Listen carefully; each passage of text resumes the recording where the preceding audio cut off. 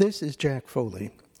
Today's show deals with, quote, Jack Foley's unmanageable masterpiece, unquote. That's a new book published by Monongahela Books and edited by Dana Gioia and Peter Whitfield. I had nothing to do with this book, though I knew it was coming. The book deals with my book, Visions and Affiliations, California Poetry from 1940 to 2005.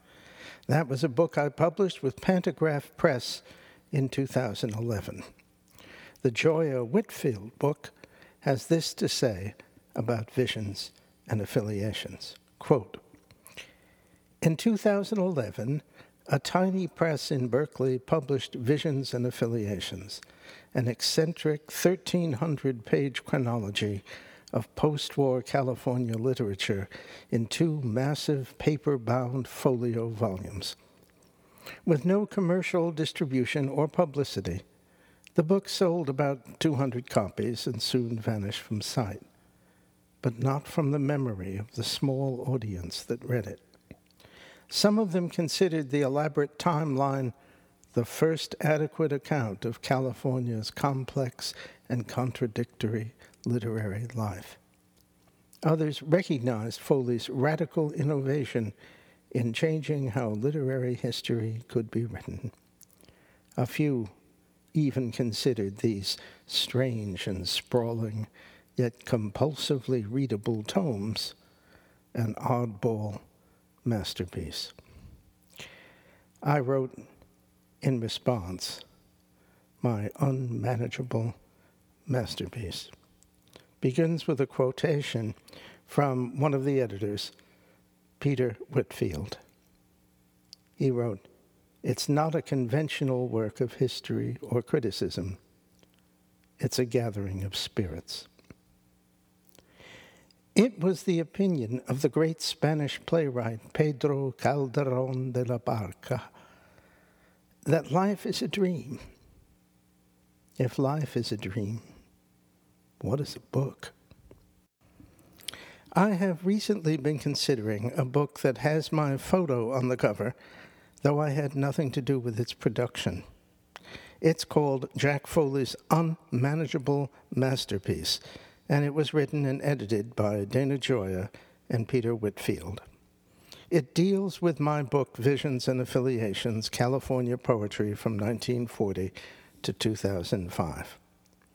I think of Gertrude Stein's remark, I master pieces of it.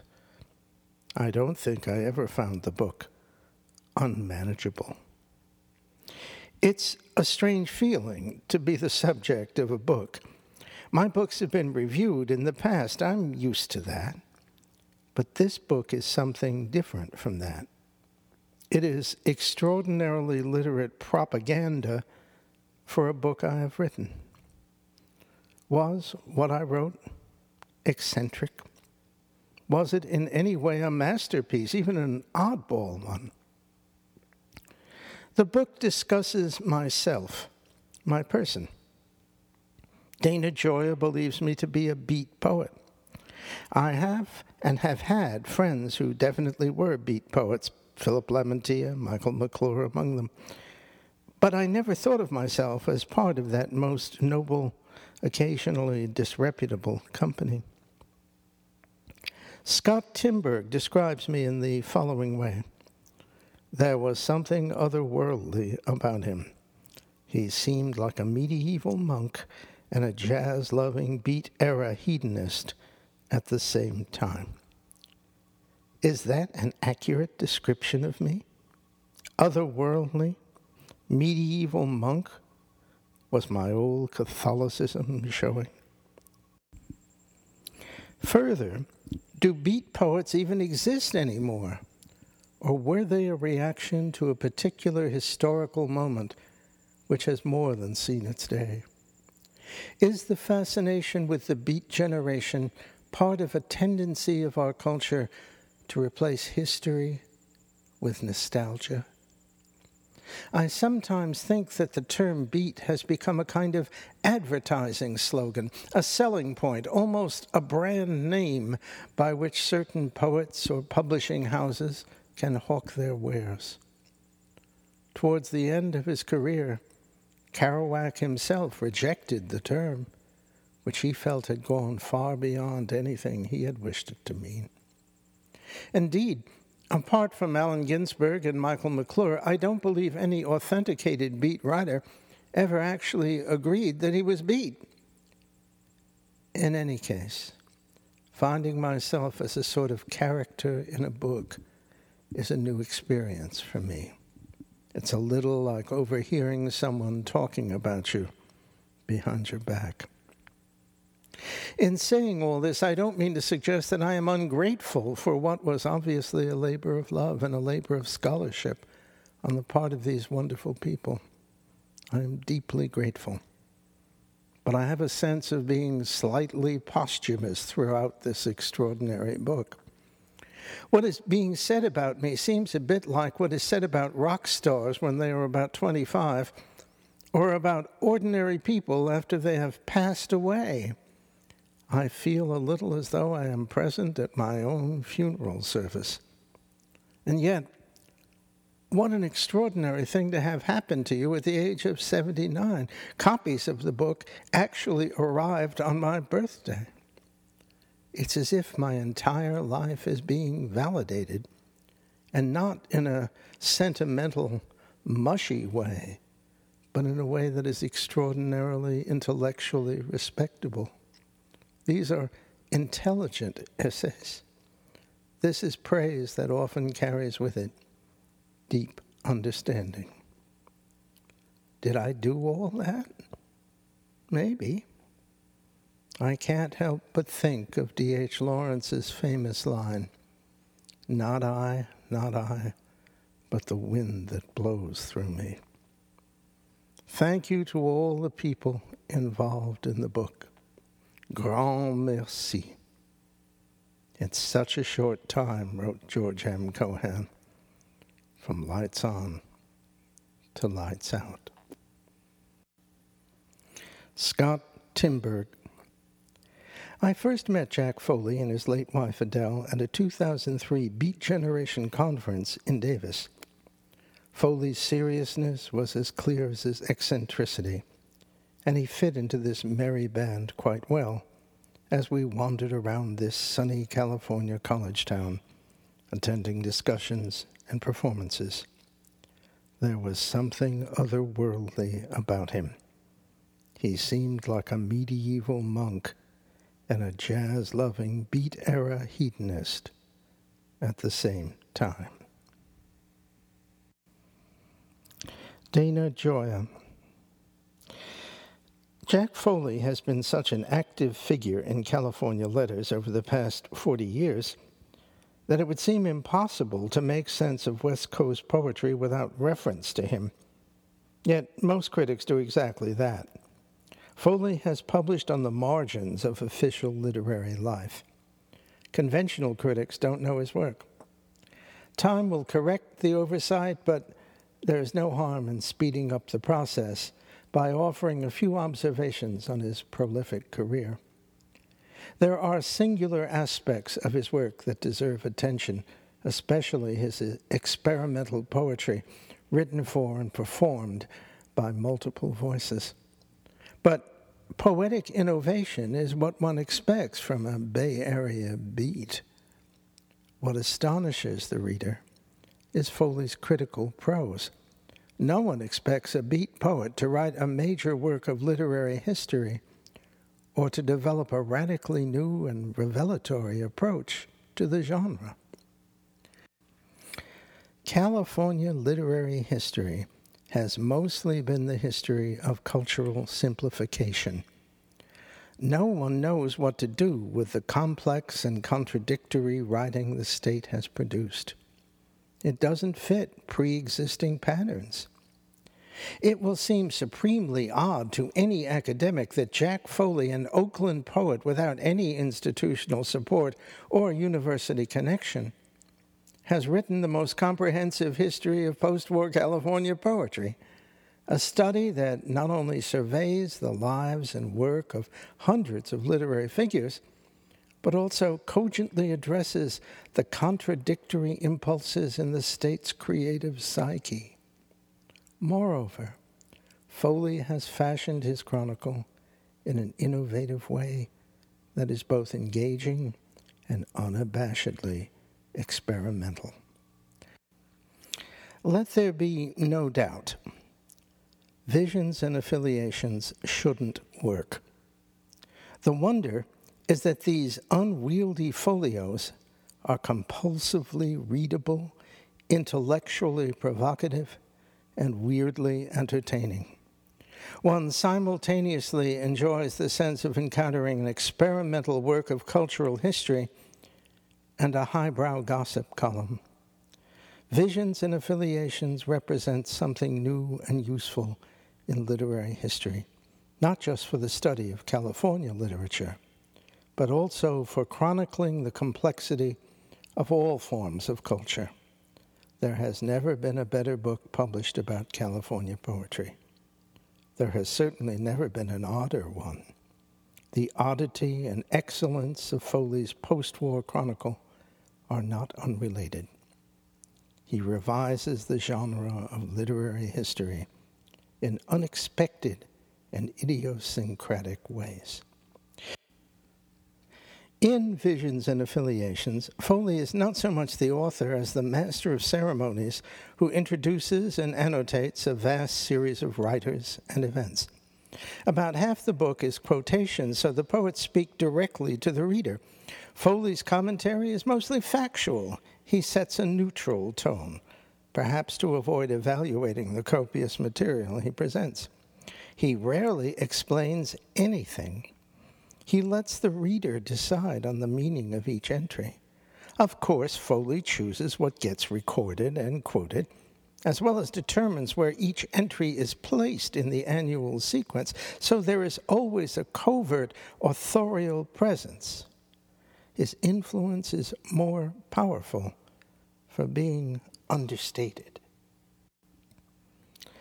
As the years accumulate, Foley's inexorable timeline generates narrative momentum. Individual careers unfold, movements emerge, flourish briefly, and vanish. Radical ideas develop practical consequences. The book provides a basic pleasure of nonfiction seldom present in literary criticism, namely, the experience of watching what actually happened.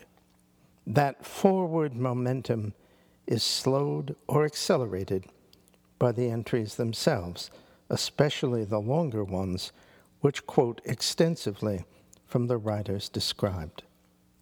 A polyphonic narrative emerges in the juxtapositions of each entry with the others around it. The reader frequently wonders at the contradictory things happening at the same time in the same place. Foley's pointillist organization puts more pressure on the reader than would a standard academic history. His method compels the audience to ponder the myriad unstated connections. No two readers will react to the book in the same way. That dynamic quality is the book's great virtue. Each time I went back, I noticed new connections.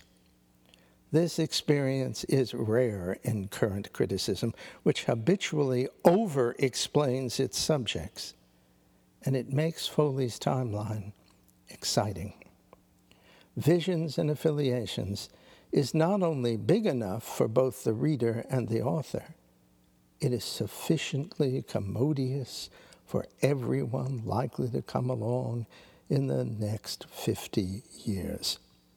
This is how innovative and experimental writing is supposed to work. How rarely it actually does. How energizing when it succeeds. In Visions and Affiliations, Foley gets at the basic truth about literary California, namely that this state is weirder, wilder, and more various than any sensible history can portray. Foley doesn't try to reconcile the contradictions. He presents them as part of the cultural record. He revels in the glorious chaos, and year by year, entry by entry, his lists persuade us to accept it as well. Reading this Brobdingnagian enterprise, I felt for the first time I had found a book true to my own dizzy experience of California's creative welter. That was Dana Gioia. This is the other editor of the book, Peter Whitfield, who is a British writer, poet, historian. Whitfield is dealing with what he calls Jack Foley's magisterial survey of modern poets and poetry in California. He writes, "If the reading and study of poetry has a future, then in the years and even the centuries to come, I believe that these volumes will remain a fundamental source for anyone thinking and writing about poetry in the 20th century, not only in California, but in America as a whole, and even in world terms. It is a local study that has resonances which spread far beyond California and America too, showing how poetry may relate to far-reaching changes in social and cultural life. And it shows how terribly wrong the idea is that poetry no longer matters in the modern world. This is a 2-volume work running to well over 1,200 pages. But it is not an academic history, not shaped into a synthetic or critical narrative. If it were, it would surely be an exhausting read. Instead, Foley calls it a timeline, a year-by-year survey of books, authors, and events, which takes us directly into the poetry scene and into the surrounding society. It builds into a panoramic picture of a literary community.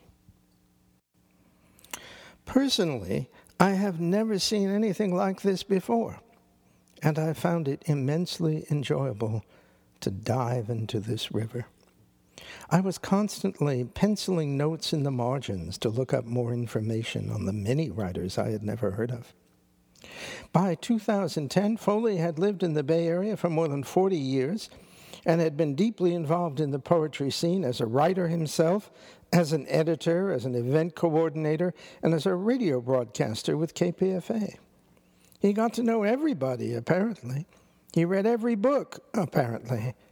And he knew everything, apparently. He was clearly the ideal man to undertake this unique, new-style chronicle of modern poetry. And he is to be saluted for carrying it through magnificently. Whether you agree with everything he says doesn't matter. Whether you admire all the writers he admires doesn't matter.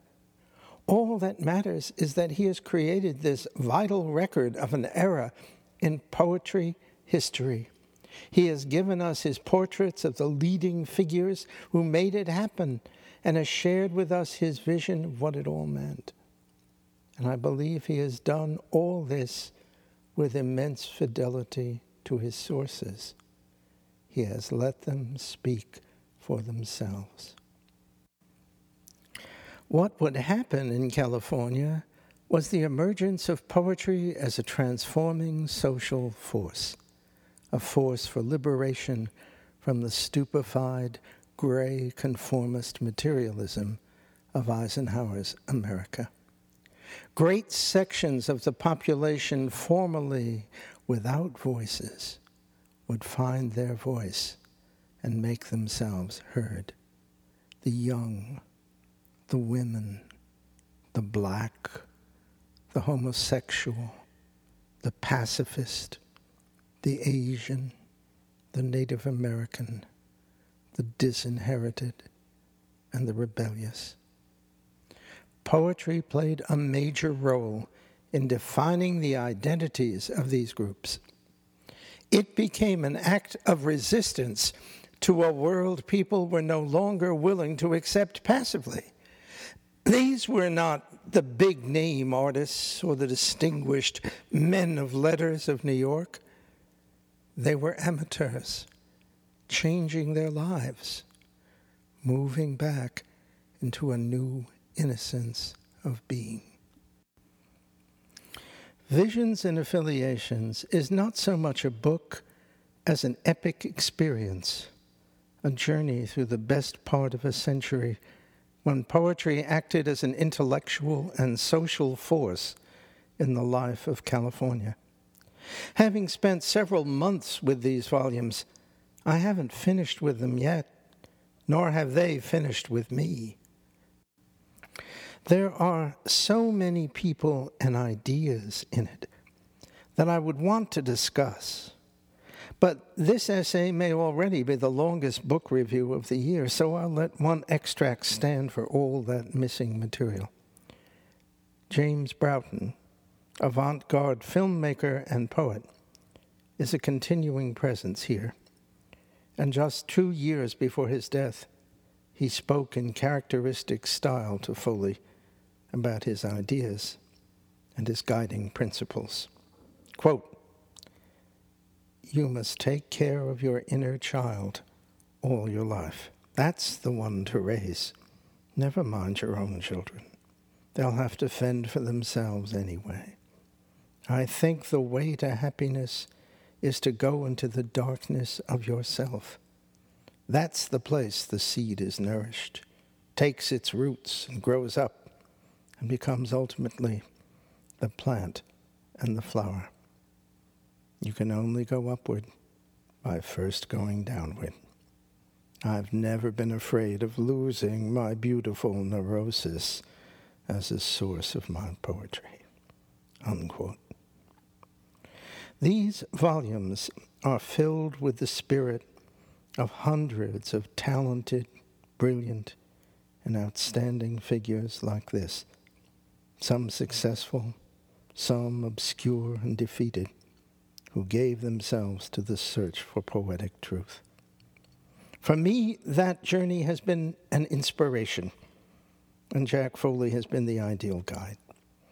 He has been like Virgil guiding Dante into the unknown, but with this crucial difference, that Foley, having led me through a great deal of suffering and heartache in hell and purgatory, doesn't turn back on the threshold of heaven, as Virgil did. Instead, having opened my eyes to part of the great panorama of American literature, he permits me to see some of the great stars and the lesser who are gathered up there in the celestial court of sweet, wild spirits where the poets reign. It's a tremendous work of scholarship and love, and I can only say, if you care about poetry, get it, read it, live with it, but don't lend it out to your friends, because if you do, you'll probably never see it again. Lucille Lang Day. Visions and Affiliations contains a multiplicity of voices. It is a democratic, unbiased book in which Foley does not take a stand for any particular school of poetry, whether the beats, the language poets, the objectivists, the projectivists, the surrealists, the activists, or the new formalists. Instead, he lets them emerge and coexist, just as they did in real life in California in the 20th and early 21st centuries. Visions and Affiliations chronicles the milestones and gives sample poems from all of these schools, as well as from individual poets who were never affiliated with any movement. I don't know if anyone except Jack Foley would include lines that come from such different muses as these in the same book. Quote, "Stars in the dark, they're one, moral in the breeze," from The Little Pin fragment by George Oppen, and "Outside the sea was gray and dull as tin. It ruled the shore with tedious discipline," from Nemos Campos Mentis by Leslie Mansour. There are other essays included in Jack Foley's unmanageable masterpiece, obviously not a name I would have chosen. But I want to end with something I wrote about visions and affiliations, which has been included in the book. I received a phone call from the late Kevin Starr, whom I didn't know, though I knew that he was the state librarian of California and a highly respected historian. This is Kevin Starr's ecstatic response left on my phone machine and here transcribed. Quote, "I'm just sitting here overwhelmed by the achievement of the 2-volume Visions and Affiliations. Absolutely overwhelmed by it. Absolutely overwhelmed. This is an extraordinary piece of work. Extraordinary. There should be a major review of this. But before that happens, I want to talk to you. Please phone me. Congratulations." What an achievement. What an achievement. Others have responded in that ecstatic way. I think what is happening is this. Most, pretty much all books have an authorial presence of which we are aware. We know that there is someone speaking to us, making commentaries, organizing things. In this book, the authorial presence is minimized, almost not there. Jack Foley says things, but he is one character among many characters who say things. Instead, there are many entries, many voices, many relating to one another, sometimes echoing one another. But there is no single person obviously organizing all that. The reader is left far more on his or her own. There are many patterns to be found. I quote Michel Foucault in a note on this book. Quote, "I mean the disorder in which a large number of possible orders glitter separately." Unquote. I think that's a pretty good description of the book. There is no one order which covers everything, tells you what everything means, but there are many possible orders manifesting throughout. Some of these are made explicit in the index. A reader like Starr notices these patterns and, lacking an authorial presence, begins to put them together for him or herself. What he or she discovers is his or her own capacity for ordering material, which is to say, his or her mind.